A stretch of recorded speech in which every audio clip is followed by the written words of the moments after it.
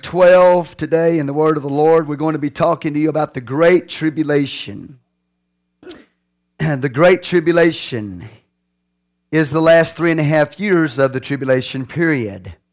This is about the 40th message out of the book of Revelation, and we're in Revelation 12. I believe Revelation 12 last week we explained pretty good to you what all this means. We're going to deal with it some more in the area of the Great Tribulation period. Okay. Revelation 12 verse 1, there appeared a great wonder or a great sign in heaven. A woman clothed with the sun and the moon under her feet, and upon her head a crown of 12 stars. We have in the word of the Lord, we have last day signs. This is one of them. This woman, the Bible talks about her in the heavens. She is a sign. Sometimes the word sign is used in the plural form in the book of Revelation. It's always with the negativity. It's always with the Antichrist working signs, plural. But when you look in Revelation here, you talk about the sign here. These are last day signs. And the Bible says this woman is seen in the heaven. She's clothed with the sun, and the moon is under her feet, and upon her head a crown of 12 stars. And she being with child cried, travailing in birth. She's going through birth pangs. We explained to you last week, Heavily Mashiach, which is the birth pains of the Messiah, or the birth pains before the Messiah. And that's also going to be a part of what we're teaching today. But she being with child cried, travailing in birth, and pain to be delivered. And there appeared another sign in heaven. Behold, a great red dragon. This is known as Leviathan. Job talks about Leviathan. Isaiah talks about Leviathan. Ezekiel talks about Leviathan, this seven-headed dragon. Okay, we know this is Satan, also represents the Antichrist, one world government system. We'll talk about that as we get to Revelation 13. But this sign here in the heaven, a great red dragon, having 7 heads and 10 horns, and 7 crowns upon his heads. And his tail drew the third part of the stars of heaven, and did cast them to the earth. And the dragon stood before the woman which was ready to be delivered, for to devour her child as soon as it was born. And she brought forth a man-child, literally a man-child or a man-son. This is not a baby here. This is a full-grown, mature son that has come forth. Okay? It says man-child, so it makes you think that it's a baby, but it's not. This is a mature son that has come forth out of this woman, who was to rule all nations with a rod of iron. Number 1, this speaks of the Lord Jesus. Revelation 2, we showed you that was a promise to the overcomer in the church. Okay? So the man-child, number 1, the Lord Jesus. Number 2, the church. Amen? This child or this son is coming out of this woman. The Bible says this child or this son is caught up unto God and to his throne. Caught up. Amen.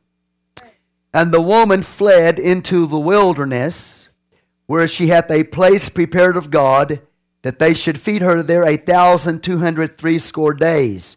This woman is Israel. It's also the church. Now, some of you might have a problem with that. I don't. I don't have a problem with that at all. In fact, when you look in the Old Testament, the Bible talks about when Jesus came forth, Jesus did not just come forth Jewish. Now, I know that shocked some of you. But Jewish blood was not the only thing in Jesus. I don't know if you remember this or not, but Ruth was an ancestor of Jesus, and she was a Moabite. So he came forth from Jew and Gentile. Okay, so if y'all want to split hairs with me here today on this stuff, I don't have a problem with seeing this woman as Israel and also the church. Okay? Do you understand that? Now, the Bible says, though, this woman flees into the wilderness where she hath a place prepared of God, that they should feed her there 1,260 days. Now, this is the last 3.5 years of the tribulation period. It is the Great Tribulation. She is fed there for 1,260 days, or 3.5 years. There was war in heaven. Michael and his angels fought against the dragon, and the dragon fought and his angels. And he prevailed not, neither was their place found any more in heaven. And the great dragon was cast out, that old serpent called the devil and Satan. So now we know who this dragon is. This dragon is the devil and Satan, which deceiveth the whole world. He was cast out into the earth. His angels were cast out with him. And I heard a loud voice saying in heaven, Now is come salvation and strength and the kingdom of our God and the power of his Christ. For the accuser of our brethren is cast down, which accused them before our God day and night. And they overcame him, this dragon, by the blood of the Lamb and by the word of their testimony. Now that's powerful right there. And they loved not their lives unto the death. Therefore rejoice, ye heavens, and ye that dwell in them. Woe to the inhabitants of the earth and of the sea. For the devil is come down unto you, having great wrath, because he knoweth that he hath but a short time. 1260 days, that's it. And when the dragon saw that he was cast into the earth, he persecuted the woman, which brought forth the man. And to the woman were given 2 wings of a great eagle, that she might fly into the wilderness, into her place, where she is nourished for a time, 1 year, and then times is 2 years, and a half a time, that's a half a year. So again, 3.5 years. From the face of the serpent. And the serpent cast out his mouth water as of a flood after the woman, that he might cause her to be carried away of the flood. And the earth helped the woman, and the earth opened her mouth and swallowed up the flood which the dragon cast out of his mouth. This can be propaganda. This can also be military movement. The dragon was wroth with the woman and went to make war, notice this, with the remnant of her seed, which keep the commandments of God and have the testimony of Jesus Christ. Chapter 13, verse 1, I stood upon the sand of the sea, saw a beast rise up out of the sea, having 7 heads, 10 horns. Upon his heads the name of blasphemy. Now this is the Antichrist. We've got a dragon with 7 heads, and now the Bible talks about this beast coming out of the sea. Same description is given here. This speaks of the Antichrist, who's empowered by the dragon. The beast which I saw was like unto a leopard, his feet were as the feet of a bear, his mouth as the mouth of a lion. The dragon gave him his power and his seat and great authority. And I saw one of his heads as it were wounded to death, and his deadly wound was healed, and all the world wondered after the beast. And they worshipped the dragon, which gave power unto the beast. And they worshipped the beast, saying, Who is like unto the beast? Who is able to make war with him? There was given unto him a mouth speaking great things and blasphemies, and power was given unto him to continue, notice, 42 months. Same time frame. Last 3.5 years. He opened his mouth in blasphemy against God, to blaspheme his name and his tabernacle and them that dwell in heaven. And it was given unto him to make war with the saints and to overcome them. And power was given him over all kindreds and tongues and nations. You see that? And all that dwell upon the earth shall worship him, whose name are not written in the book of the life of the Lamb, slain from the foundation of the world. If any man have an ear, let him hear. He that leadeth into captivity shall go into captivity. He that killeth with the sword must be killed with the sword. Here is the patience and the faith of the saints. Now I beheld another beast coming up out of the earth. He had 2 horns like a lamb. He spake as a dragon. I believe this to be the false prophet. I believe this to be a religious leader. I believe personally to be the Pope. We'll get more into detail as we cover this as to why we believe this. But there's 2 beasts in this chapter, a political beast and a religious beast. Verse 12. This second beast exercised all the power of the first beast before him, and causeth the earth and them which dwell therein to worship the first beast, whose deadly wound was healed. He doeth great wonders, so that he maketh fire come down from heaven on the earth in the sight of men, a counterfeit Pentecost.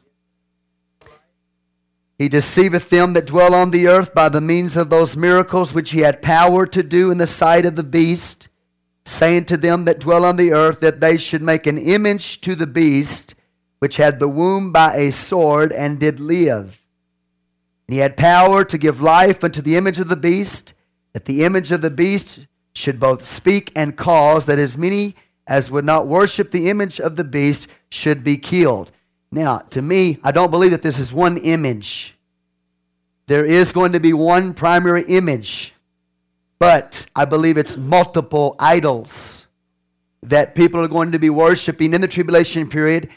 Demon powers are going to invade these inanimate objects, and through these demonic powers and these images, these idols all over the world, they are going to be compelled to worship the beast. That's how he's going to have power and influence over the whole world. How can one man have power and influence over the whole world? Well, it's through demonic powers. And we'll see that as we get into this chapter. It's going to be a few weeks as we look at this. But anyway, the Bible says, though this image of the beast, this second beast, has power to give life to it, that it should both speak and cause that as many as would not worship the image of the beast should be killed. No doubt a golem, maybe. And we'll explain that to you, the golem. Verse 16, he causeth all, both small and great, rich and poor, free and bond, to receive a mark in their right hand or in their foreheads, that no man might buy or sell, save he that had the mark or the name of the beast, or the number of his name. Here is wisdom. Let him that hath understanding count the number of the beast, for it is the number of a man, and his number is 666, or 666. This is all happening in the last 3.5 years of the tribulation period. It is known as the Great Tribulation. Revelation 12 and 13 are happening at the same time. Let's pray. Father, we just come before you right now. We take authority over every spirit that is not of you in this house. We ask, oh God, that human spirits would submit themselves to your will and purpose in their life today. We thank you, God, for your presence. We know this is your word. God, we give you all the glory, the praise, and the honor for it in Jesus' name. Amen. You may be seated. We explained to you who this woman is, I believe, last week, that she represents Israel. And also this man or this son that's coming out of her represents the saved of Israel that's going to believe in the Messiah. I believe that we proved that to you. Just before Messiah comes at the end of the tribulation period, this is going to take place. I believe we also proved to you that she represents the church. Do you believe that today? I believe that with all my heart. This woman represents the church. In Revelation 2, we talked about the seed that comes out of her is going to be given a rod to rule the nations, and it's speaking to a church there. Amen. So what I see here is that we've got this woman depicting Israel, but also the church of the living God. This man-child that comes forth is the redeemed that are going to come out of Israel. But it's also the redeemed that's going to come out of a religious system, a church system. Do you believe that? I believe that this woman in the middle of the tribulation period depicts to us the persecuted believers, whether they be Israel or Gentiles in the church. Really doesn't make any difference. They are the persecuted believers. I do not believe in a pre-tribulation rapture that is commonly taught by the majority of religious leaders today. I believe the church is going into the Great Tribulation period. Revelation 2, let's back up here and look at this. For the first 3.5 years of the tribulation period, Michael the archangel is going to be restraining the Antichrist revelation. He's going to be holding him back so that he is not revealed. In the middle of the tribulation period, Michael is going to stand back. He's going to stop holding back. And when he does that, The Antichrist is going to be revealed, and great, great persecution is going to take place against the church and against Israel. Now, what you need to understand is this, is that the wrath of God that's going to be poured out in the 7-year tribulation period, the wrath of God, primarily in that time frame, is upon Israel or Jerusalem.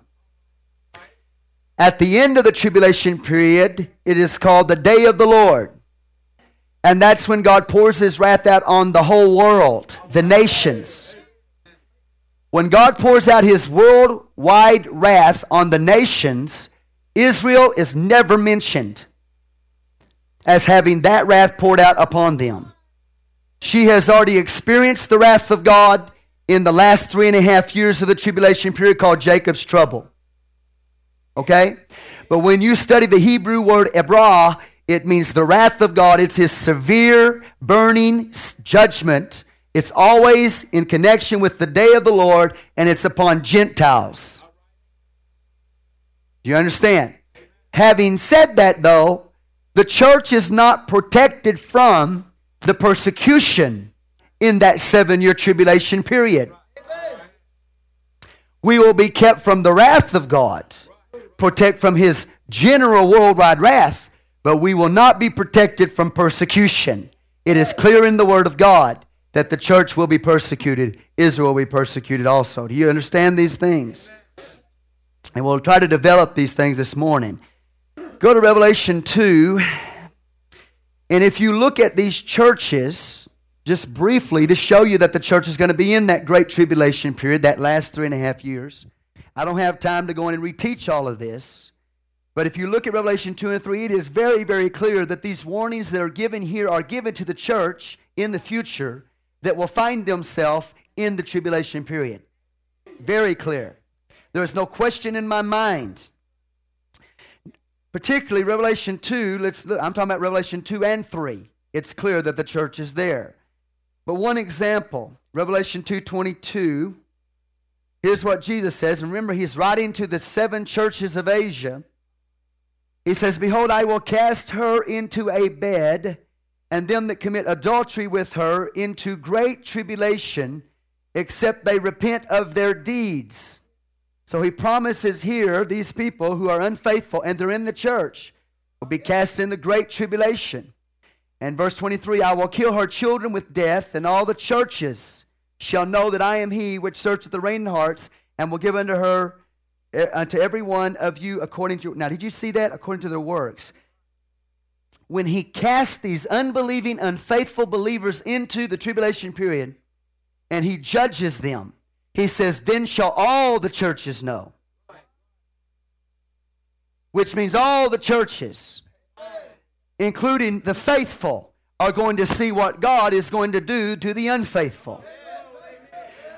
Did you catch that? It's not just the false church that is in the tribulation period here. It is not just the false church that's in the great tribulation, the last 3.5 years. All the churches are in there and are going to see what God is going to do to the unfaithful church in the great tribulation period. Did you catch that? If you've already been pre-tribulationally raptured out of here, and all that is left to go into the tribulation by way of the church is concerned is the unbelieving church, then how can all the churches know? How are all the churches going to see what He does to the unfaithful church if you've already been pre-tribulationally raptured out of here? It's not in the Bible. I'm going to read it to you again. Say, great tribulation. My subject this morning is the great tribulation. He's going to cast this unrepentant, unfaithful church into great tribulation, except they repent of their deeds. And then He says, "I'll kill her children with death, and all the churches shall know that I am He which searcheth the reins and hearts. I will give unto every one of you according to your works." All the churches are going to see it.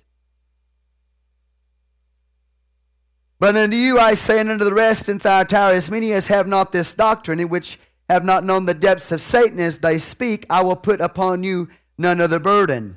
But that which you have already, hold fast till I come." So he speaks to the faithful here, and he says, hold fast till I come. And this coming of the Lord is post-tribulational. It's after the tribulation. And he says to this church, those that are not faithful, he said, I'm going to cast you into tribulation. He's going to discipline them, going to judge them. And all the churches are going to see what he's doing to the unfaithful. But at the same time, he says to those faithful in the tribulation period, in the great tribulation, he says, be faithful until when? Until I come.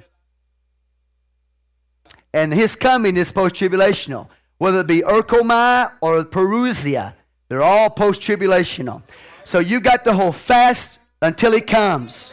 If you're a faithful believer, if you're an unfaithful believer, he's going to judge these unfaithful believers in the tribulation. So it's very, very clear. All right, do you understand? Yes, hallelujah. Verse 25, but that which you have already, hold fast till I come. He that overcometh and keepeth my works unto the end. And the word end, and we'll talk about this if we can this morning. I don't know how much area we're going to be able to cover today. But the word to the end is the day of the Lord. Matthew 13, look at the parables. It talks about the end of the age. The end of the age is when God comes back, pours out his searing wrath upon the Gentiles in the day of the Lord. So he tells the faithful believer to hold fast till he comes, and also to the end. To the end of what? To the end of the tribulation period, right up to the day of the Lord, because the day of the Lord is the end. So you can't get any clearer than this. The only way that you can miss the church in the tribulation period is if you don't want to see her there.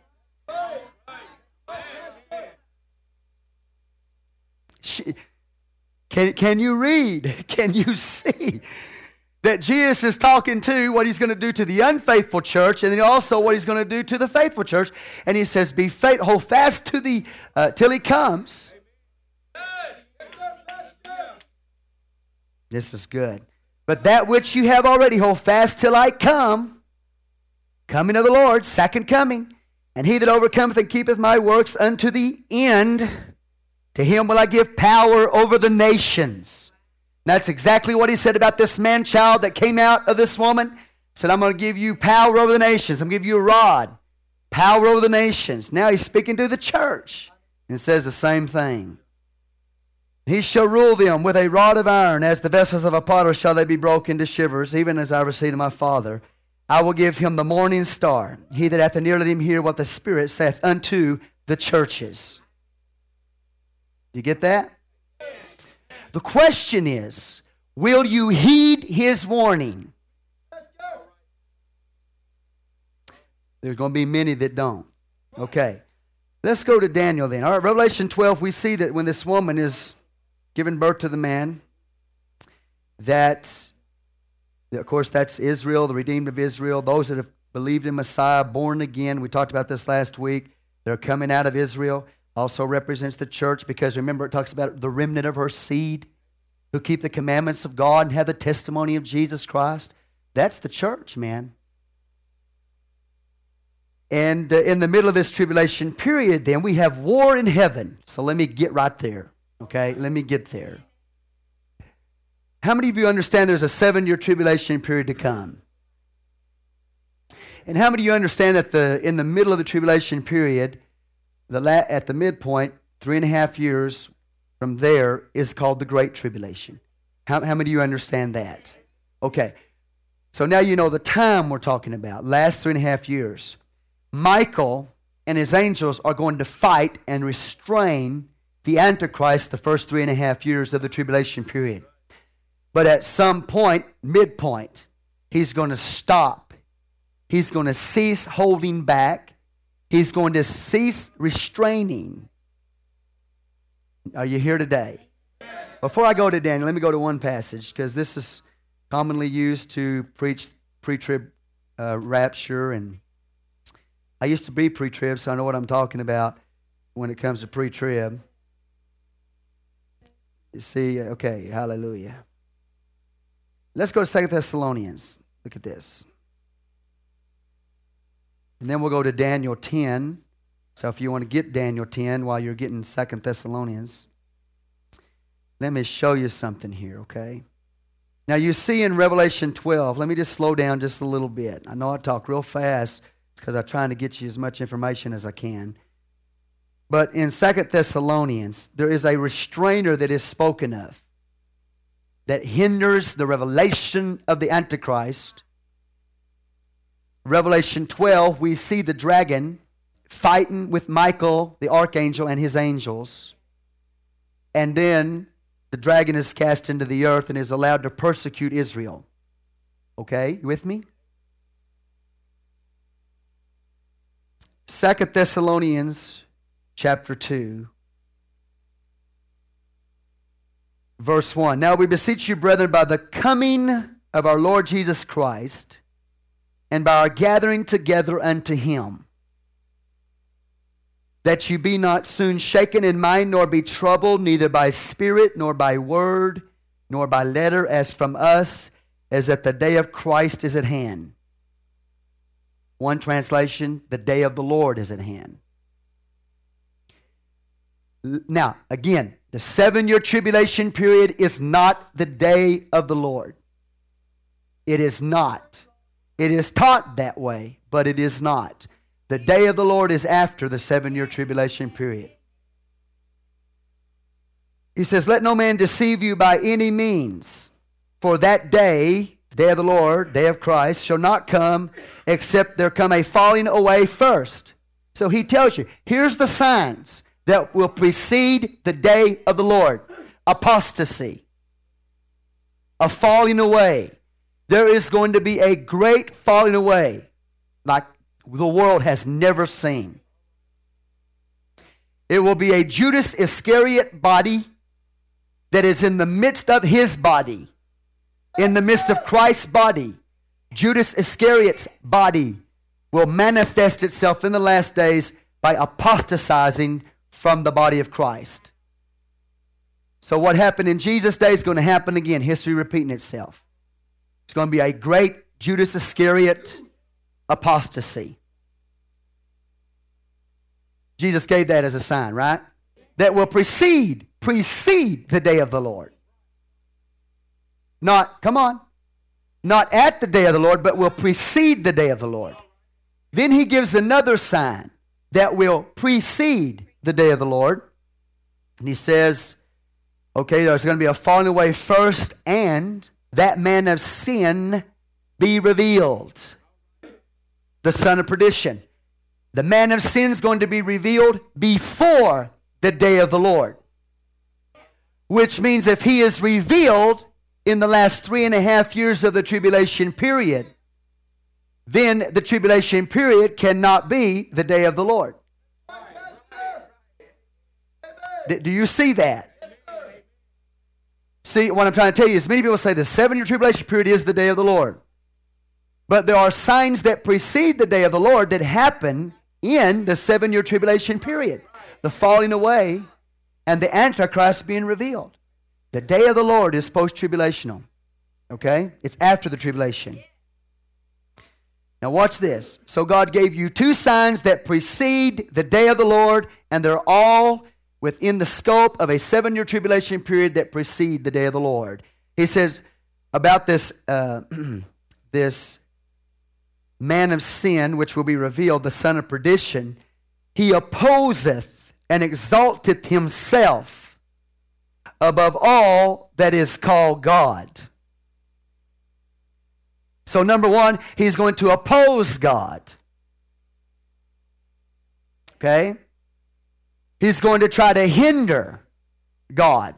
He's going to persecute the church, persecute Israel, so that the mystery of God will not come to pass. And what is the mystery of God? Israel coming into the kingdom of God. That's a great mystery. Romans 11 talks about it, and Revelation 10 talks about it. He's going to try to hinder this, all right? He exalts himself above all that is called God, or that is worship. So he opposeth and exalts himself, so that he as God, now he's going to show himself to be God, sitteth in the temple of God, showing himself that he is God. When does that happen? In the middle of the tribulation period.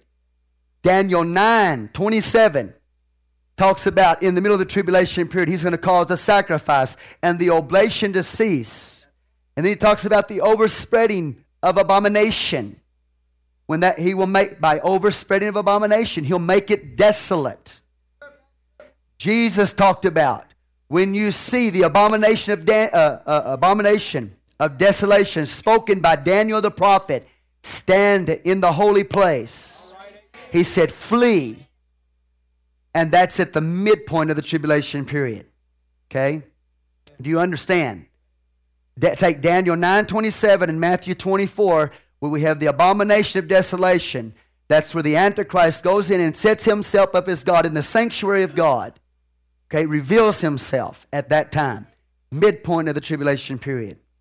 Okay, are you with me up to this point? Do you understand? Keep your place in 2 Thessalonians. Let me go over to Daniel 9 so you know what I'm talking about. Daniel 9:27, it says, he shall confirm the covenant with many for 1 week. There's that 7-year tribulation period. And in the midst of the week, so here we go, in the middle of the week, he shall cause the sacrifice and oblation to cease. And for the overspreading of abominations, he shall make it desolate, even until the consummation, or that's the end, and that determined shall be poured upon the desolate. Okay, so when does this abomination of desolation take place? In the middle of the week. Go to Matthew 24. Matthew 24. Jesus speaking here. Is it okay if I just teach you some this morning?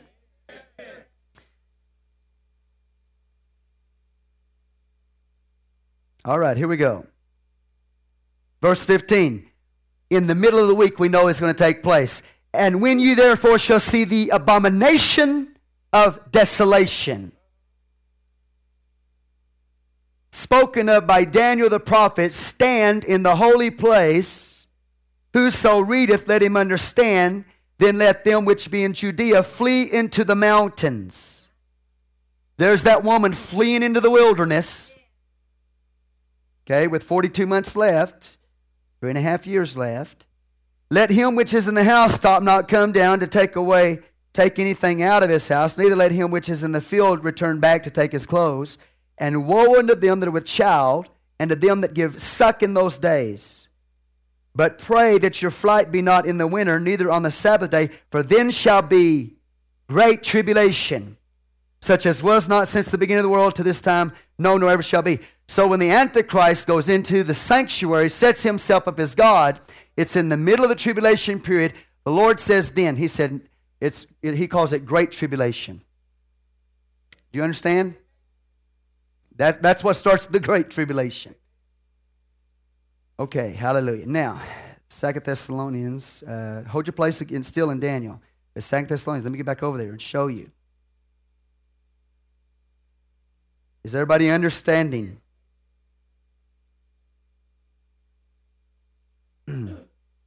So in Revelation 12, then you see this restraining of the Michael and his angels fighting against the Antichrist, but something's going to happen.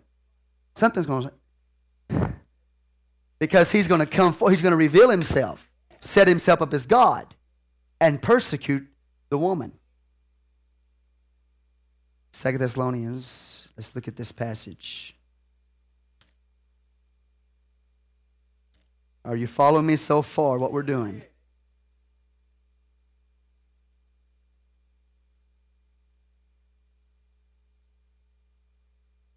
Okay, 2 Thessalonians 2 again. We have two signs that are given that precede the day of the Lord. We have a falling away and the revealing of the man of sin. Those things happen before the day of the Lord. The Bible says in verse 5, remember ye not that when I was yet with you, I told you these things, and now you know what withholdeth, say withholdeth, or holds There's something that is withholding him. There's something that's holding this back, this revealing of the man of sin. Now you know what withholdeth, that he might be revealed in his time. For the mystery of iniquity doth already work. Only he who now letteth or restrains will restrain or let until he be taken out of the way. So before the Antichrist can be revealed, what is holding him back and what is restraining him has to be taken out of the way. And that is commonly preached as the pre-tribulation rapture. That it's the church that's holding him back and restraining him from being revealed. But we're going to see what the Bible says. Because there's only one in the Scripture that is said to hold back and restrain. And he's Michael. Okay? Not the church. Come on. Church doesn't have to be taken out before Antichrist is revealed. The Bible then goes on and it says this, and then shall that wicked, after what? That restrainer is taken out of the way. After that's holding back is taken away. Then shall that wicked be revealed, whom the Lord shall consume with the spirit of his mouth, and shall destroy with the brightness of his coming. His parousia. So 2 Thessalonians 2, verse 1, now we beseech you, brethren, by the parousia, the coming of our Lord Jesus Christ, and by our gathering together unto him. That's when the rapture takes place. But it's also, verse 8 says, when he comes at his parousia, that's when he destroys the Antichrist. So the rapture of the church and the destroying of the Antichrist takes place at the coming of the Lord. They are not separated by 7 years. They happen at the same time. How can you have the coming of the Lord to gather us, episynago, gather us up out of here at his parousia, and then 7 years later, the Bible says he's going to parousia and destroy the Antichrist? Where's the gap there? There's no gap. There's only one parousia of the Lord. There's only one coming of the Lord. And when he comes for the Lord comes, he's going to gather us out and at the same time destroy the Antichrist. So there's no pre-tribulation rapture in any of this.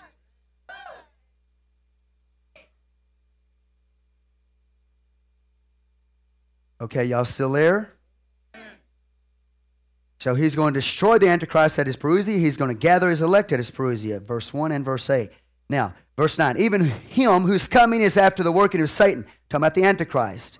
With all power and signs and lying wonders. Revelation 12 and 13. We read it to you this morning. With all deceivableness and of unrighteousness in them that perish. Why? Because they receive not the love of the truth, that they might be saved. See, it's not enough to know truth. There's a lot of people who know the truth but won't do it. It's not enough to know the truth. You've got to love the truth. Because the Bible says there's going to be people who perish. Those are going to be judged. Revelation 2 talked about the church, that's the unbeliever, going to be cast in the great tribulation. They're going to be judged. Why? Not because they didn't know the truth, but because they wouldn't do the truth. Because of wrong choices that they made. So what he's saying here is there's going to be some that's not going to heed the warning. Okay, y'all still with me so far? You got to love this truth. Now listen, I'm not preaching down to you. I have as much warfare and conflict as anybody here. But this is for all of us. This word is for this preacher. This word is for you in the pew. You can always choose. You understand? All right, verse 10. So there's going to be great deception of unrighteousness in them that perish, because they receive not the love of the truth, that they might be saved. Say the truth. Well, what is the truth? The Word of God. The Scripture, the Word of God. But Jesus is the living Word. So if you don't love the living Word or the written Word, you are going to fall under a delusion and a deception. And if you can't live for Him now, There's no way you'll die for him then. It's impossible.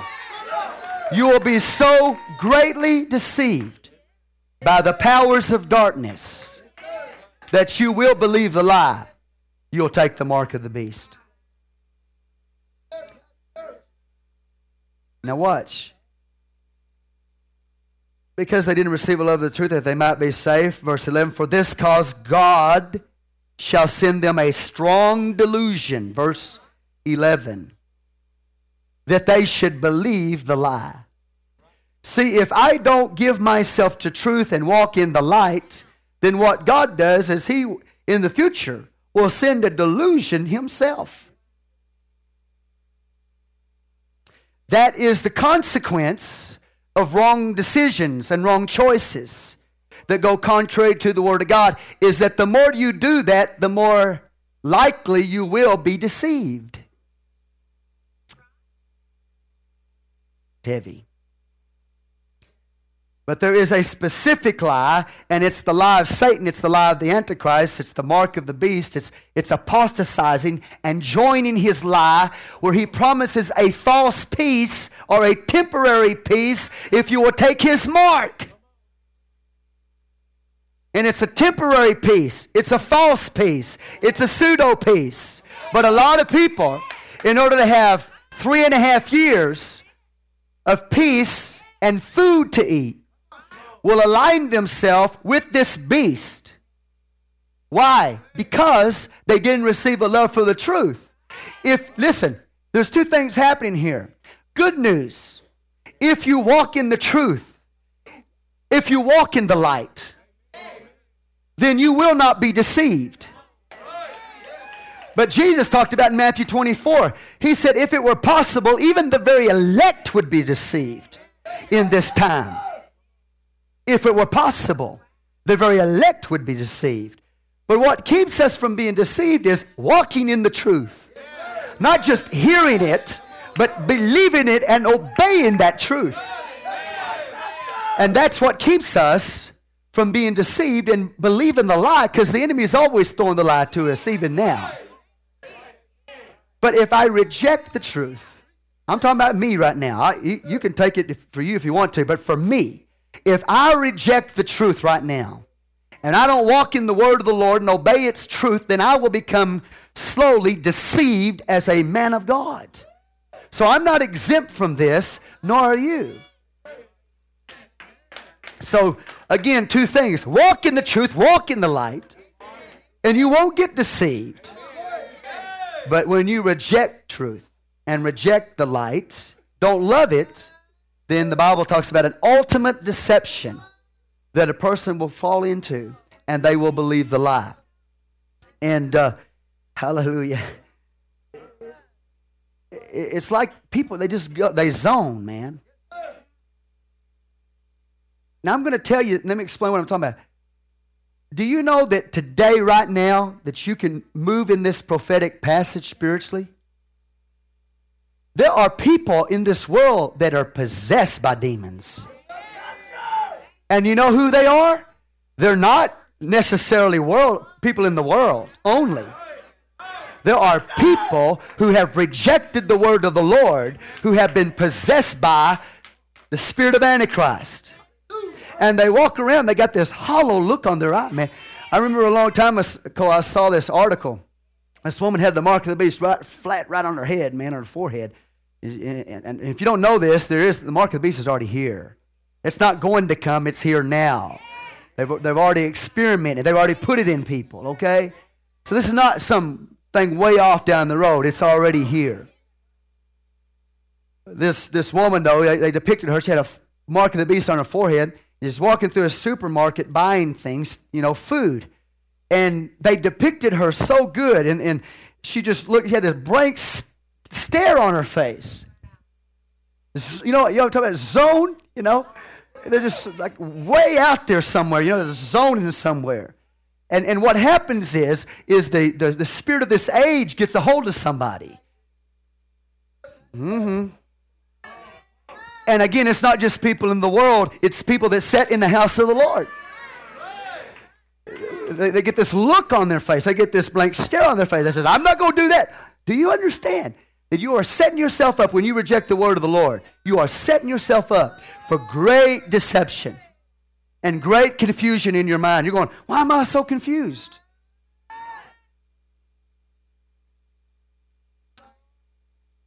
There is the lie that's coming.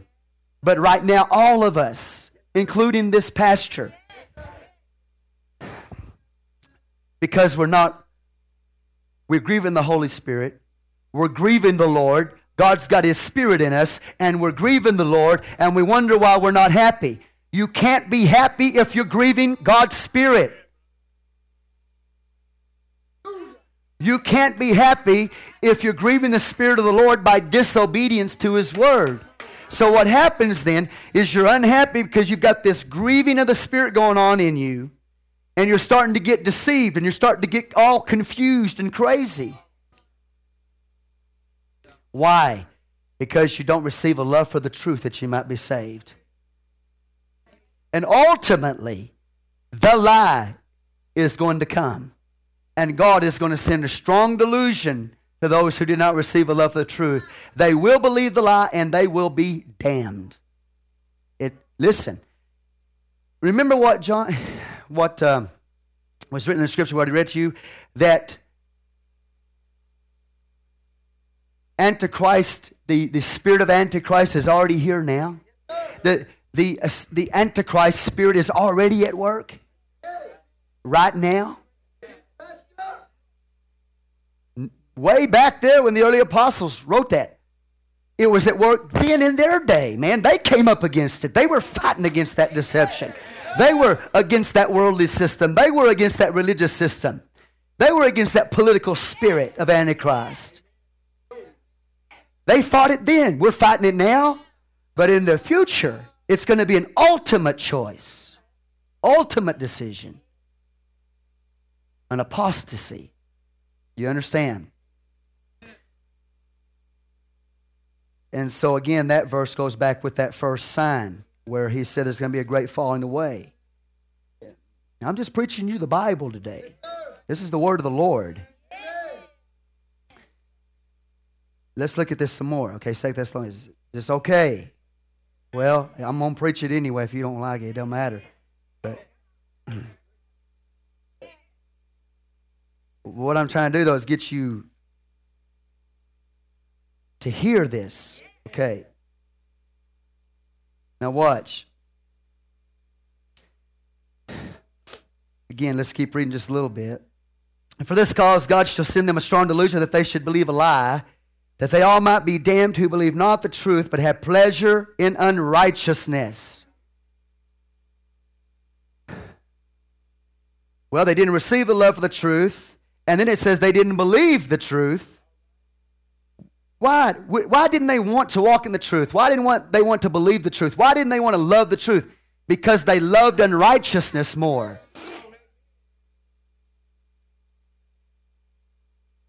Come on, let's just get honest. But they had pleasure in unrighteousness. But verse 13, here's the good news. But we are bound to give thanks always to God for you, brethren, beloved of the Lord, because God hath from the beginning chosen you to salvation through sanctification of the Spirit and belief of the truth. If you'll walk in verse 13, you don't have to worry about the previous verses. Verse 14, whereunto he called you by our gospel to the obtaining of the glory of our Lord Jesus Christ. So there is an apostles' doctrine that you must hear and receive and believe. I'm not talking about necessarily man's church doctrine. I'm talking about God's apostolic doctrine, or the doctrine of the apostles, what they preached. He said that it was through that you're called to the obtaining of the glory of our Lord Jesus Christ. Therefore, brethren, stand fast. Remember what Jesus said? Hold fast. Revelation 2, to the church, Revelation 2, he said, hold fast what you've got till I come. You got it? So anyway, Therefore, brethren, stand fast and hold the traditions which you have been taught, whether by word or by epistle. That's powerful stuff right there. Now our Lord Jesus Christ himself and God, even our Father, which hath loved us and hath given us every lasting consolation and good hope through grace, comfort your hearts and establish you in every good word and work. Comfort your heart. Man, that's comforting to me to know that God would forewarn me about great deception that's going to come, about a falling away that would take place, about a revealing of Antichrist.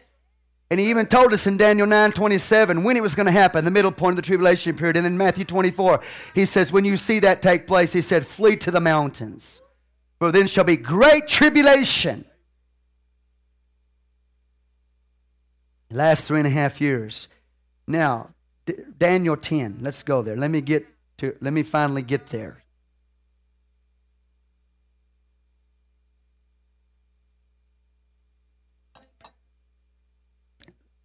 So the first 3.5 years, Michael, the archangel, he's called. He is going to be resisting, restraining, and holding back the revealing of the Antichrist. Okay, you with me? But something's going to happen, because after that fight, we see 3.5 years, the devil's going to come down and have in great wrath. And he's going to persecute the woman that goes into the wilderness. Okay? Daniel 10. Let's try to find out. Because, again, 2 Thessalonians 2, the Bible talks about something holding back the Antichrist from being revealed. Something restraining him from being revealed.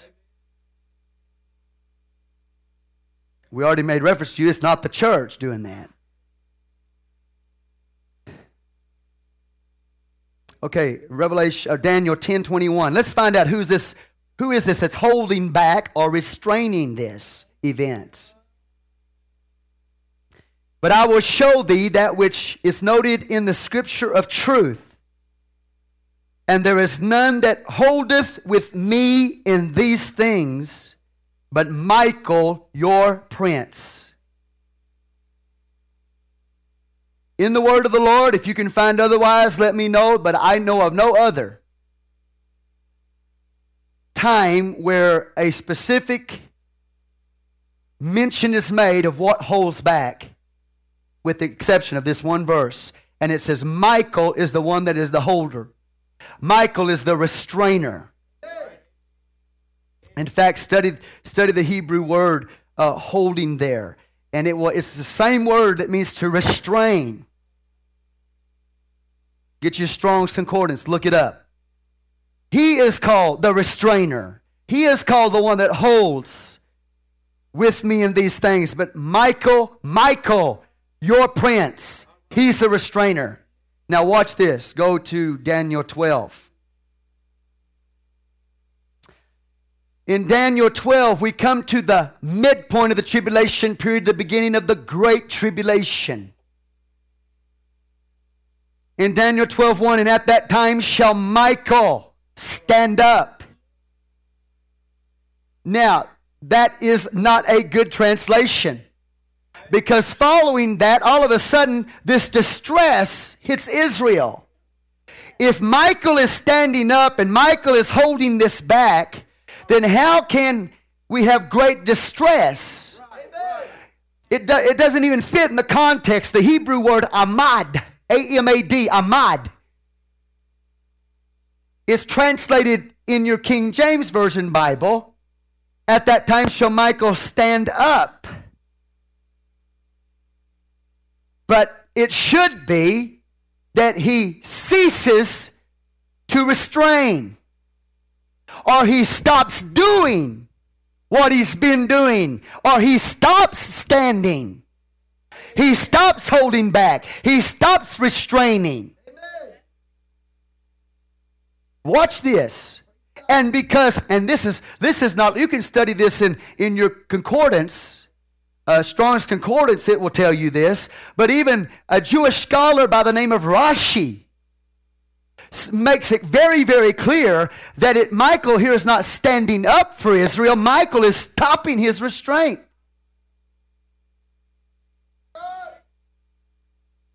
So he is the restrainer that is taken out of the way. Michael is the one that's holding all this back, that's going to be taken out of the way. And so in Revelation 12, we see him warring with the dragon and the dragon's angels. But at the midpoint of the tribulation period, Michael stands back and lets the devil pour out his wrath upon that woman and persecutes her. So the Bible interprets itself. Watch. At that time shall Michael stand up, or cease, or stop restraining. Amad in the Hebrew. He says, he's the great prince which standeth for the children of thy people. And there shall be a time of trouble, such as never was since there was a nation. Even to that same time, and at that time, thy people shall be delivered, everyone that shall be found written in the book. So he stops restraining, he stops withholding, he stops doing what he's doing right now, and then all of a sudden the distress hits the nation of Israel. A time of trouble like the world has never seen. Now, the Old Testament prophet Daniel, God spoke through him to Israel. In Matthew 24, Jesus says the great tribulation, the last 3.5 years, he says it's a trouble like the world has never seen. And he said that for the church. So Daniel says it in the Old Testament for Israel. Jesus says it in the New Testament for the church. And then Paul talks about the restrainer being taken out of the way, and then the wicked one being revealed. And so Michael is the only one in Scripture that I know of that is told to restrain and to hold back. And then right here in Daniel 12, the Hebrew word amah literally means to stop or to cease. He is stopping his restraint. Do you understand this? And then the Bible says, and many of them that sleep in the dust of the earth shall awake, some to everlasting life and some to shame and everlasting contempt. That takes you all the way post-tribulational to the first resurrection. And when the first resurrection takes place, then, are you with me? First resurrection, when it takes place, that's when the rapture takes place. It's after that 3.5 years of trouble like the world has never seen. It's after that time that Michael has been restraining and holding back. He stops doing that. It's after that time. Then a resurrection takes place. Are you with me? Now the Bible says, and they that be wise shall shine as the brightness of the firmament. And they that turn many to righteousness as the stars forever and ever. So there is going to be this man-child that has come forth out of this woman. And this man-child is going to be this man-child is going to be a full-grown, mature son in God. The 144,000 is a part of it.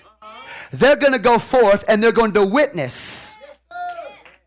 And through their witness, through the 144,000 witness, many of Israel is going to come into the kingdom of God. But not just that. Many people who are in the church of the living God, the anointed sons of God, are going to go forth and they are going to be shining in great glory. And so that the church is going to be used, Gentiles in the kingdom of God are going to be used by God to witness to Israel.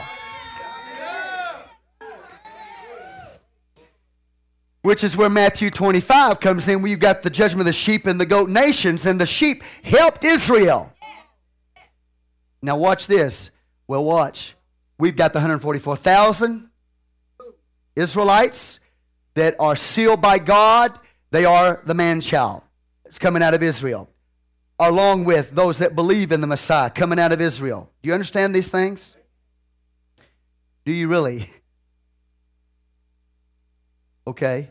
You have got the church of the living God, those that are holding fast, and those people also going to be witnessing in this time. At the same time, you've got sheep and goat people. They are Gentiles who make it all the way through the tribulation period, who are judged at the end of the tribulation period in Matthew 25. And Jesus says to the sheep on his right hand, enter into the kingdom of God. Enter into the joy of thy Lord. he looks at the goats on his left and he says, of course, they're destroyed and cast into everlasting darkness, punishment. You with me here? Why is that happening? Well, the sheep, he said, because you fed my brethren.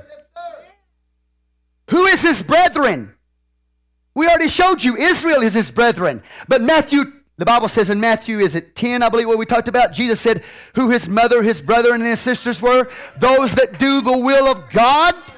So it's not just Israelites that the sheep helped that are his brethren, but it's the church that the sheep helped. Anybody that does his will, in Matthew 10, I believe it is called his mother, his brother, and his sister.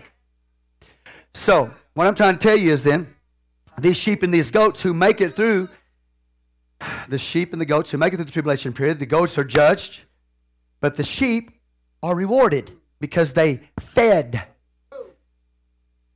his brethren, visited them in jail, clothed them when they were naked. What? Now, and all of a sudden at the end, I know I'm kind of jumping way up here, but I've got to do this. I've got to lay a pattern for you. These sheep come before the Lord and they say, when did we see thee hungry and fed thee? When did we see you naked and clothed you? When did we see you in prison and visited you? And Jesus says, when you've done it unto the least of these, my brethren, you have done it unto me. And so Jesus looks at these sheep and says, enter into the kingdom. They're shocked. When did we feed you? They're shocked that they're saved. So I'm trying to tell you, these sheep that are after the tribulation period that go into the earthly kingdom are people who weren't ready for the rapture. When Jesus comes back, destroys the Antichrist, and at his parousia, he gathers his elect up, there's still going to be some people called sheep that go into the earthly kingdom. And the question is, if all sheep are caught up post-tribulational, then who are these sheep that Jesus says enter into the kingdom? Well, they're people who weren't ready for the rapture. They're shocked that they're saved. When did we see you hungry? When did we see you naked? When did we see you in prison? When? It's like they can't believe they're saved.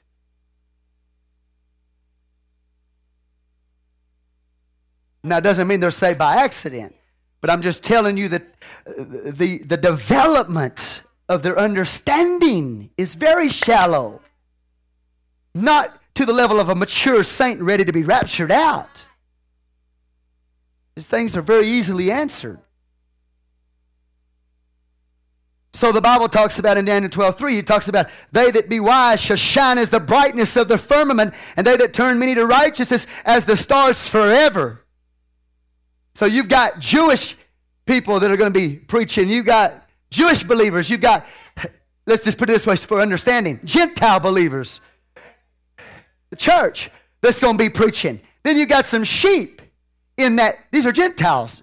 Gentile nations that are going to be helping the brethren of the Lord in that time frame.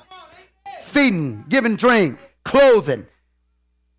They're going to be in the kingdom and shocked that they are.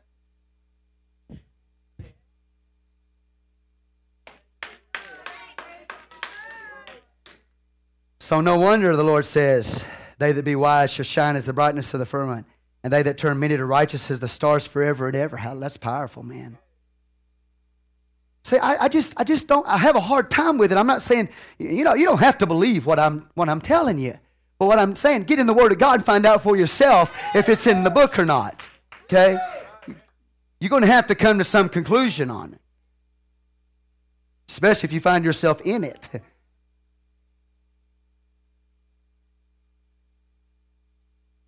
Amen? All right, now what's this? Verse 4, but thou, Daniel, shut up the words and seal the book, even to the time of the end. Many shall run to and fro, and knowledge shall be increased. I understand, I heard somebody say the other day that knowledge is increasing right now every 17 months. It doubles every 17 months. That is amazing. 17 months from now, if that is true, 17 months from now, you'll have twice as much knowledge as you do now. Ever 17 months. That's amazing. So he goes on, he talks about knowledge shall increase. Of course, the knowledge of the Word of God and understanding of the Word of the Lord. Then I, Daniel, looked and behold, there stood other two, the one on the right side of the bank of the river, the other on the right the side of the bank of the river, on the other side of the bank of the river. And one said to the man clothed in linen, which was upon the waters of the river, how long shall it be to the end of these wonders, these signs? And I heard the man clothed in linen, which was upon the waters of the river, when he held up his right hand and his left hand unto heaven, and swear by him that liveth forever, that it shall be for a time, times and a half, 3.5 years. Exactly what Revelation 12 is saying the time frame is. Exactly what Revelation 13 is saying the time frame is. And Daniel right here says that's the time frame, 3.5 years, and it's when Michael stops restraining. That the persecution is going to take place. At the same time, though, many people are going to come in the kingdom of God. Because this man-child body is going to go forth and be a witness. And they're going to shine like the firmament of heaven. Are you awake? All right. And when he shall have accomplished to scatter the power of the holy people, all these things shall be finished. Thank you, sister. He said, now, so what we find out is the Antichrist, just as the Bible said in Revelation 12 and 13, he's going to have power over the saints. And what God's going to do with that, he's going to purify the church. He's going to purify his body. Not his wrath not poured out, but persecution. This Antichrist having power over the saints. Not just Israel and not just Jerusalem, but worldwide persecution. Like the world has never seen. You understand? And the Bible says, and I heard, but I understood not, Daniel said. Then said I, O my Lord, what shall be the end of these things? He said, go thy way, Daniel, for the words are closed up and sealed to the time of the end. Many shall be purified and made white and tried. But the wicked shall do wickedly, and none of the wicked shall understand, but the wise shall understand. So he talks about the wise, and then he talks about the wicked apostate. And the wicked apostate is going to be full of deception. They're not going to understand what is going on, but the wise are going to understand. And I pray that you've got enough of the Word of God in you, that if we are in the time that we'll see this 7-year tribulation period, that you will have enough understanding of the Word of God that you'll make it. Because I'm going to tell you right now, the testing and the purifying has already begun. It has already begun. And you look at the life of Job, God stood back and he let Satan hit Job. And he let Satan hit Job until when? The coming of the Lord. This is powerful stuff, man. So it's all the way through our scripture. From the time that the daily sacrifice shall be taken away, again, Daniel 9:27 talks about this. And the abomination that maketh desolate set up, there shall be 1,290 days. Now we got beyond 1,260 days. We got 30 more days added to it. And then he goes on, he says, blessed is he that waiteth and cometh to the 1,305 and 30 days. So now we got another 45 days. We got 75 days added to the 1,260 days. So what he's saying basically is this. If you make it to the 75th day beyond the tribulation period, after God has poured out of his wrath and the battle of Armageddon has taken place, and you've made it through the judgment of the sheep and goat, I'm saying you've already been raptured, but I'm talking about as far as what God is doing during those days, setting up his kingdom. You as a church person have already been raptured, post-tribulational. But if you make it through the tribulation period alive, and you make it through the sheep goat judgment alive, and you make it into the kingdom, you're blessed. I would say so.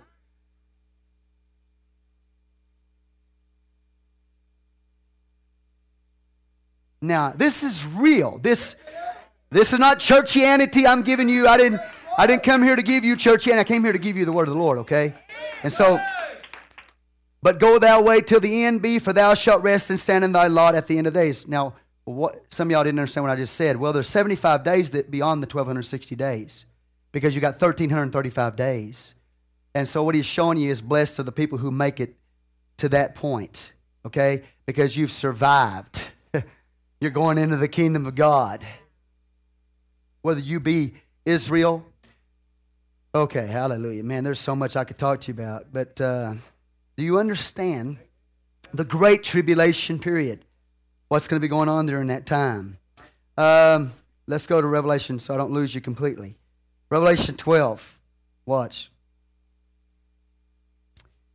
Verse 7. There was war in heaven. Michael and his angels fought against the dragon, and the dragon fought and his angels and prevailed not, neither was their place found any more in heaven. And the great dragon was cast out, that old serpent called the devil and Satan, which deceived the whole world. He was cast out in the earth. His angels were cast out with him. All right? That point, that's when Michael stands back, and that's when the great tribulation period starts. Persecution, all right? The Bible says, and they overcame him, verse 11, by the blood of the Lamb, by the word of their testimony. They loved not their lives unto the death.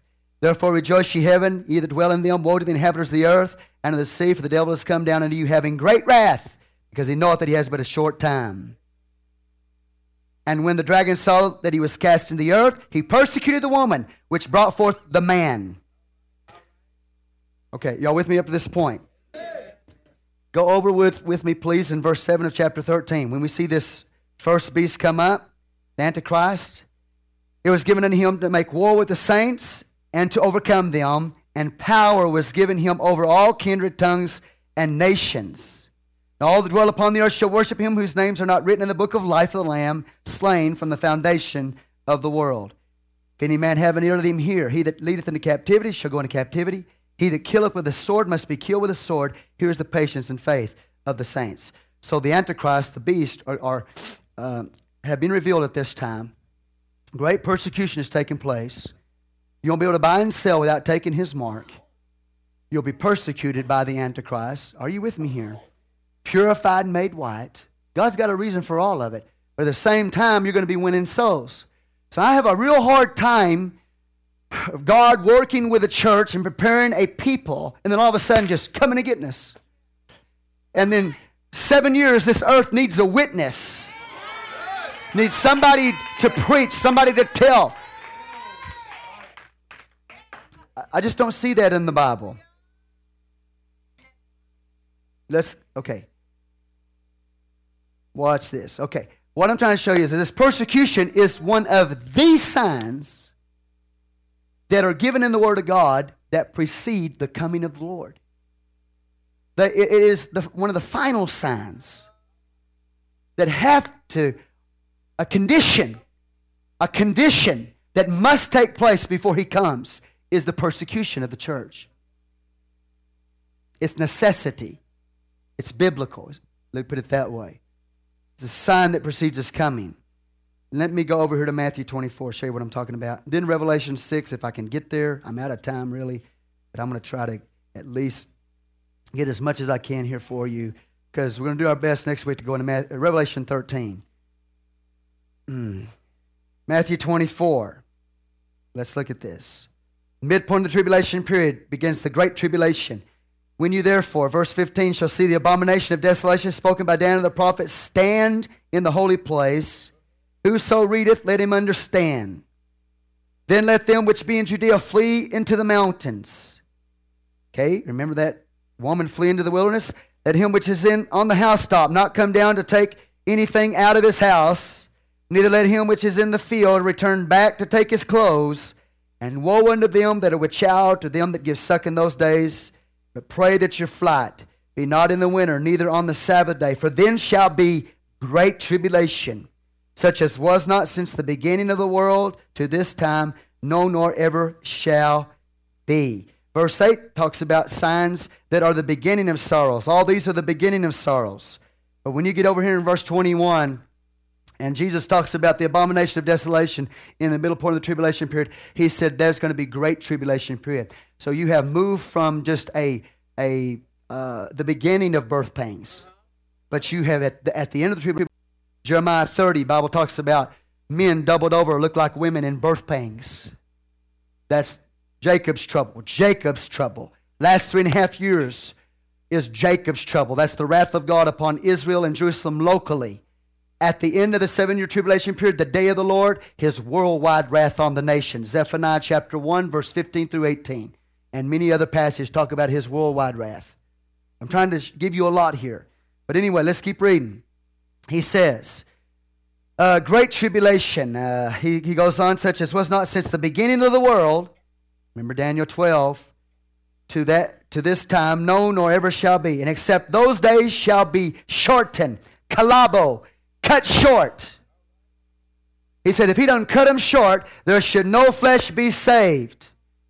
But for the elect's sake, those days shall be shortened. It's an amputation. It's when Antichrist is cut off. That is coming. You understand? Then if any man shall say unto you, lo, here is Christ, or there, believe it not. For there shall arise false Christs, false prophets, shall show great signs and wonders, insomuch, remember Revelation 13? That if it were possible, they shall deceive the very elect. Behold, I have told you before. Wherefore, if they say to you, behold, he is in the desert, go not forth. Behold, he is in the secret chambers, believe it not. For as the lightness coming out of the east, it shineth even to the west, so shall the coming of the Son of Man be. For wheresoever the carcass is, there will the eagles be gathered together. Immediately after the tribulation of those days shall the sun be darkened. Here's some signs after the tribulation. Verse 29, Matthew 24:29. And the moon shall not give her light, the stars shall fall from heaven, and the powers of the heavens shall be shaken. You understand? Look at verse 13, Matthew 24. But he that shall endure unto the end, the same shall be saved. Right?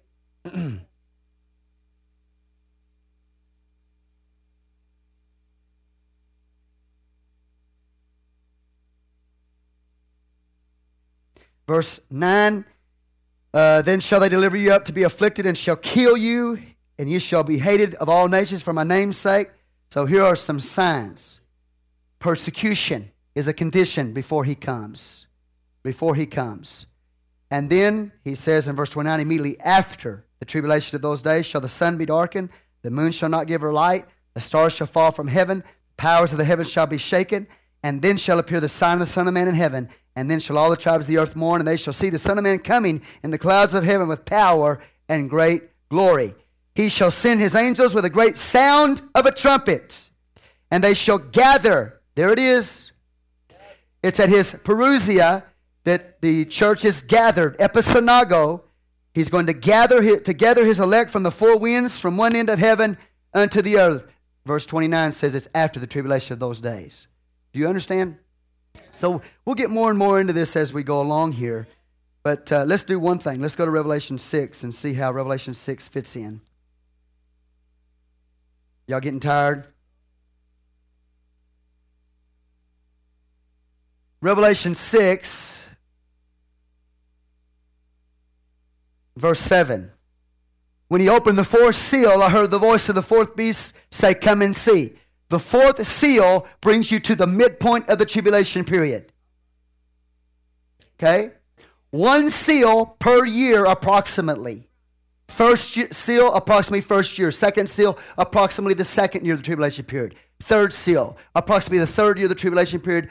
Fourth seal brings you into the midpoint of the tribulation period. Starts the midpoint. Are you with me here? Okay. One seal per year approximately. So the fourth seal is opened up. He says, I looked, and behold, a pale horse, and his name that sat on him was Death, and hell followed with him, and power was given unto them over the fourth part of the earth to kill with sword. Say with sword.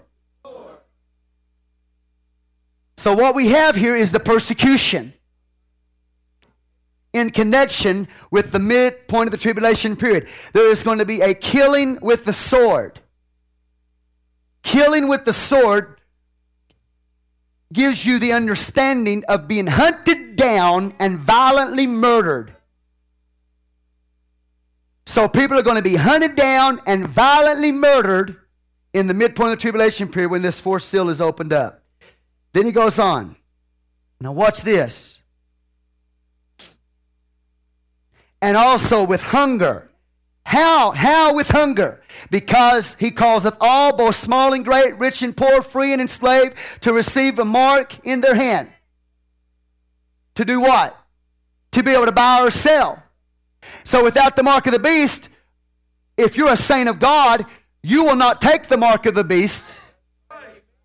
And so many of the saints of God, if not divinely provided for, will experience hunger.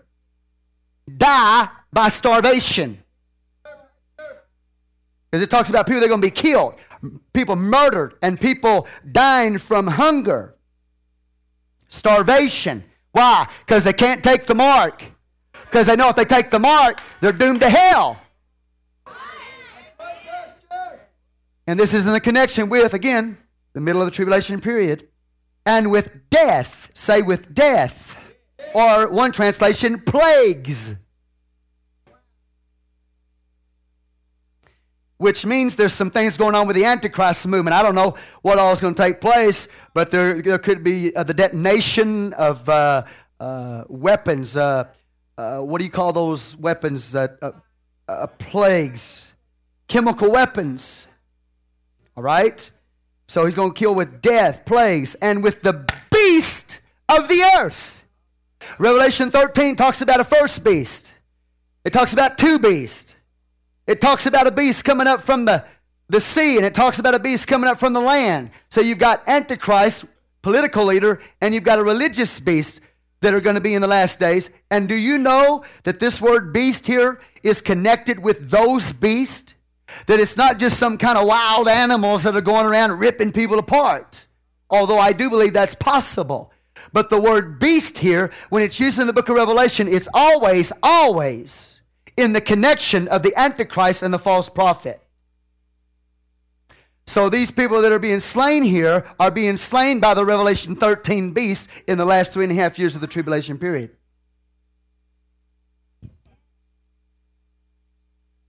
Now that's pretty simple, pretty easily understood. Theron, the beast. Okay, let me get back up here, find my place. Okay, so in that midpoint of the tribulation period, we've got people being slain with a sword. We've got people being slain with hunger, with plagues, and with the beast of the earth. Revelation 13 falls right into this time frame. Now, and when he had opened the fifth seal, I saw under the altar the souls of them that were slain for the word of God and for the testimony which they held. There's that persecution of the saints. We found out how they're slain, and now we found out where they are and why they were slain. Because of the testimony which they held. And I don't have time this morning. Maybe tonight I'll preach to you the testimony of Jesus and what that means. Because when you get Revelation chapter 12, the latter part of that, it talks about the remnant of her seed who keep the commandments of God and who have the testimony of Jesus and what that means. But here we see right here that they are slain for the word of God and for the testimony which they held. And they cried with a loud voice, saying, how long? They held their testimony, man. Now, if they had a mind to return, they would have returned in this time. Because I'm telling you, there's nothing like the world has ever seen that's going to hit this world. The only people who have a chance is those that walk with Jesus. Love not their lives to the end. Overcame by the blood of the Lamb. Love not their lives unto the end. Watch this. Okay, let me finish here. I've got to get going. He said they were slain for the word of God and for the testimony which they held. They cried with a loud voice, saying, How long, O Lord, holy and true, dost thou not judge and avenge our blood on them that dwell on the earth? And white robes were given unto every one of them, and it was said unto them that they should rest yet for a little season, until their fellow servants also and their brethren that should be killed as they were should be fulfilled. Because this is a major sign that precedes the... And I beheld when he had opened the sixth seal, and lo, there was a great earthquake, and the sun became black, and sackcloth the hair of the moon became as blood. When does that happen? Matthew 24, Jesus said, okay, you got the persecution of the saints. Then he says, these signs shall happen after the tribulation period. Matthew 24:29. Now we read about them right here in Revelation 6. When the sixth seal is opened up, that sixth seal takes you all the way to the end of the tribulation period. I'm going to read it to you again in a minute.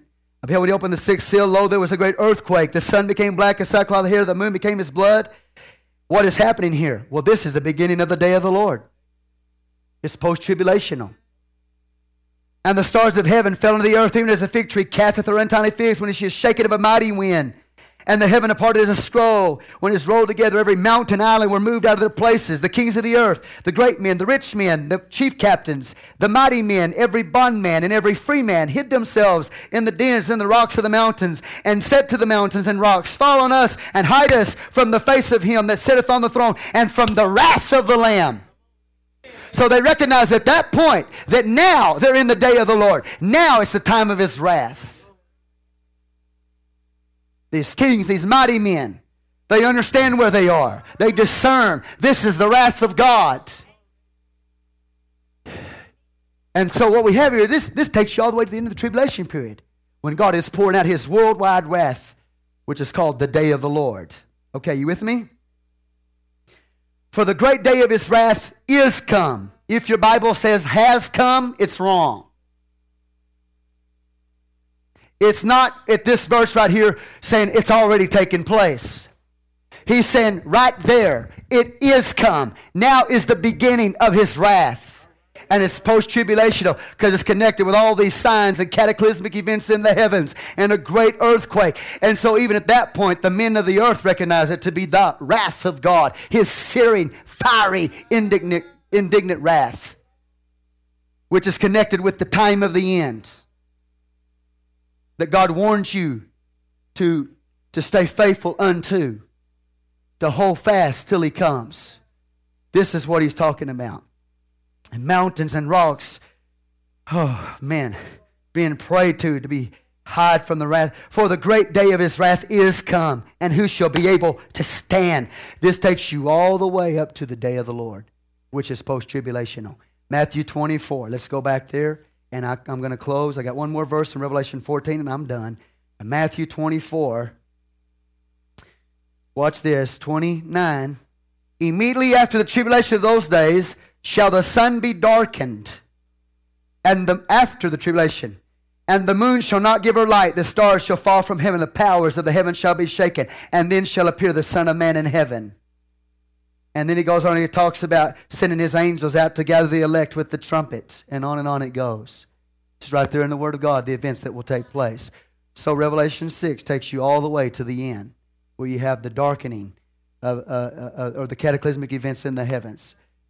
As signs that are post-tribulational, okay, and connected with the day of the Lord.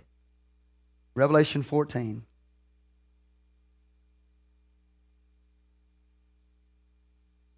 Here's God's warning.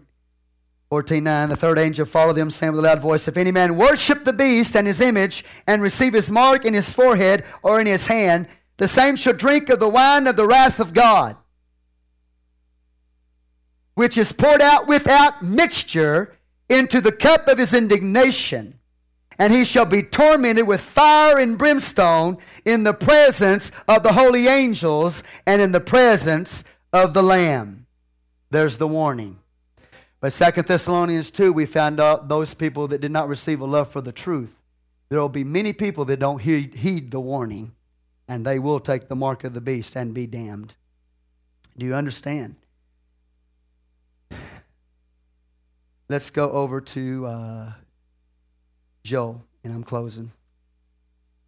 This sign and these signs that take you for seal through the latter seals there are signs with the fourth seal on that puts you in the last 3.5 years of the tribulation period and take you all the way to the end. Okay? You got it? Conditions. Persecution of the saints before he comes, and then at the time of his coming, cataclysmic events in the heavens that happen in connection with the end of the tribulation period and his coming. Now, Joel 2, last thing. We'll show you something.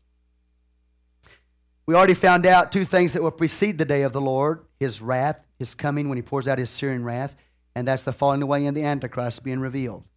We know that happens in the tribulation period. Now, in Joel chapter 2,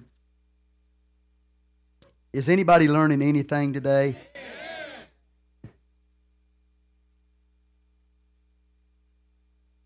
Okay. Okay, here we go. Verse 30. I will show wonders in the heavens and in the earth, blood, fire, pillars of smoke. The sun shall be turned into darkness, and the moon into blood before the great and terrible day of the Lord come. So Matthew 24, Jesus gives you signs of these cataclysmic events in the heavens, and then Joel 2 says it's before the day of the Lord. That 7-year tribulation period is not the day of the Lord, but it is the time when the Antichrist, there will be a great falling away. The Antichrist will come forth. Seals will be open. The first 3 will be open, and then with the 4th seal, that takes you into the middle of the tribulation period, and all the way, those seals, Revelation 6, take you to the very end. And so, again, the conditions: persecution and cataclysmic events in the heavens. Things that happen before he comes. But watch. Verse 30. I will show wonders in the heavens, the earth, blood, fire, pillars of smoke. The sun shall be turned into darkness and the moon into blood before the great and terrible day of the Lord come. It shall come to pass that whosoever shall call on the name of the Lord shall be delivered.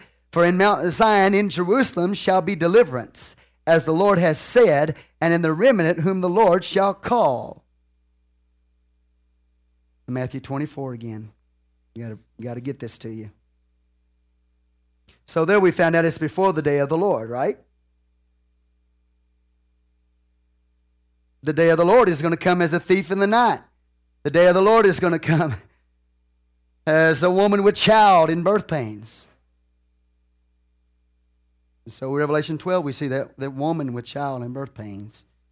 Matthew 24. Okay, are y'all starting to at least get a little glimpse of truth as far as the timing of events and conditions? The Great Tribulation period.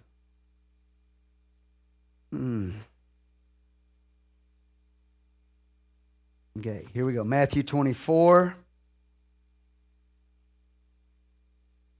Immediately after the tribulation of those days shall the sun be darkened, the moon shall not give her light, and the stars shall fall from heaven, the powers of the heavens shall be shaken.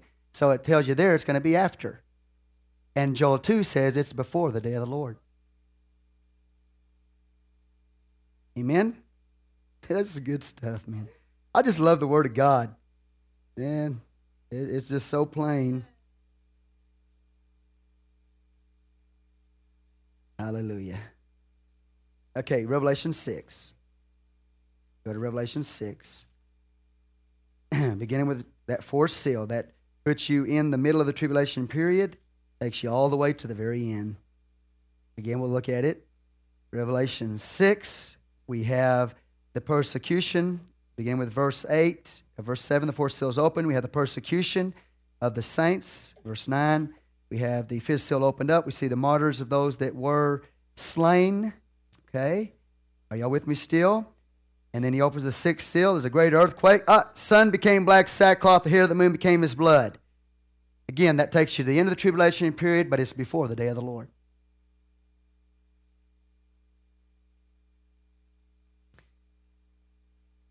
And the stars of heaven fell on the earth as a fig tree casts her untimely figs, which she is shaven a mighty wind. And then, of course, by the time you get to into all this, these people recognize, because now you are post-tribulational and you're in the time of these cataclysmic events of the heavens, now you're starting to move into the day of the Lord. And the day of the Lord is His searing wrath upon the whole world, and so that the kings and mighty men, etc., recognize that they are in the time of the wrath, post-tribulational.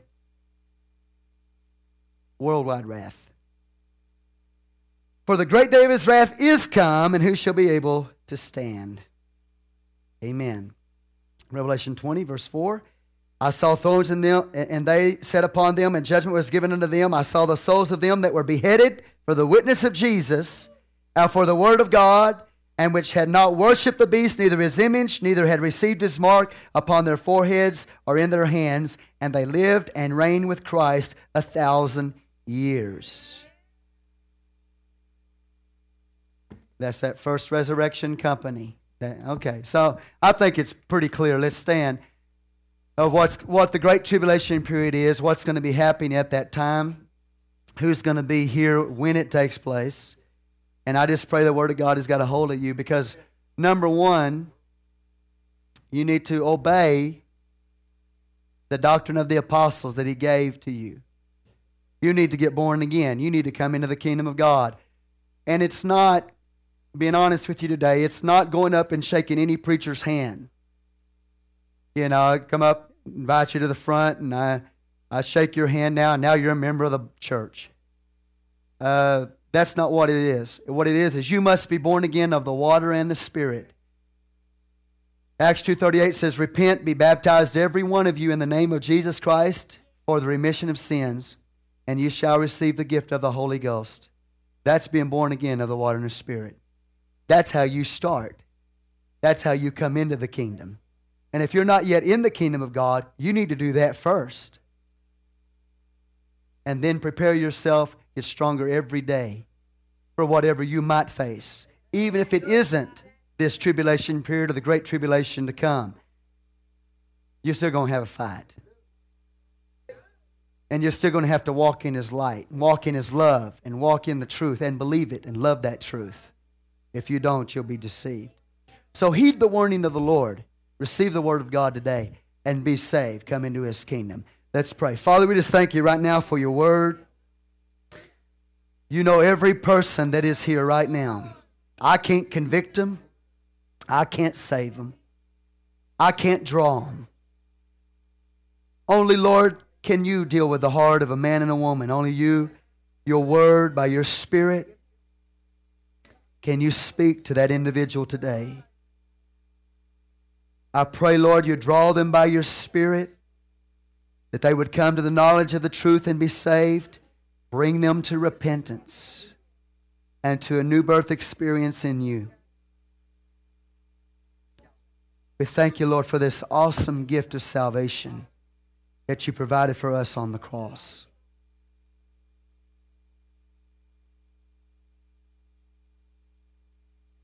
Lord God, for those who are already in Your kingdom, today we would repent, we'd make up our mind, we would choose. There's great struggle, Lord, within us.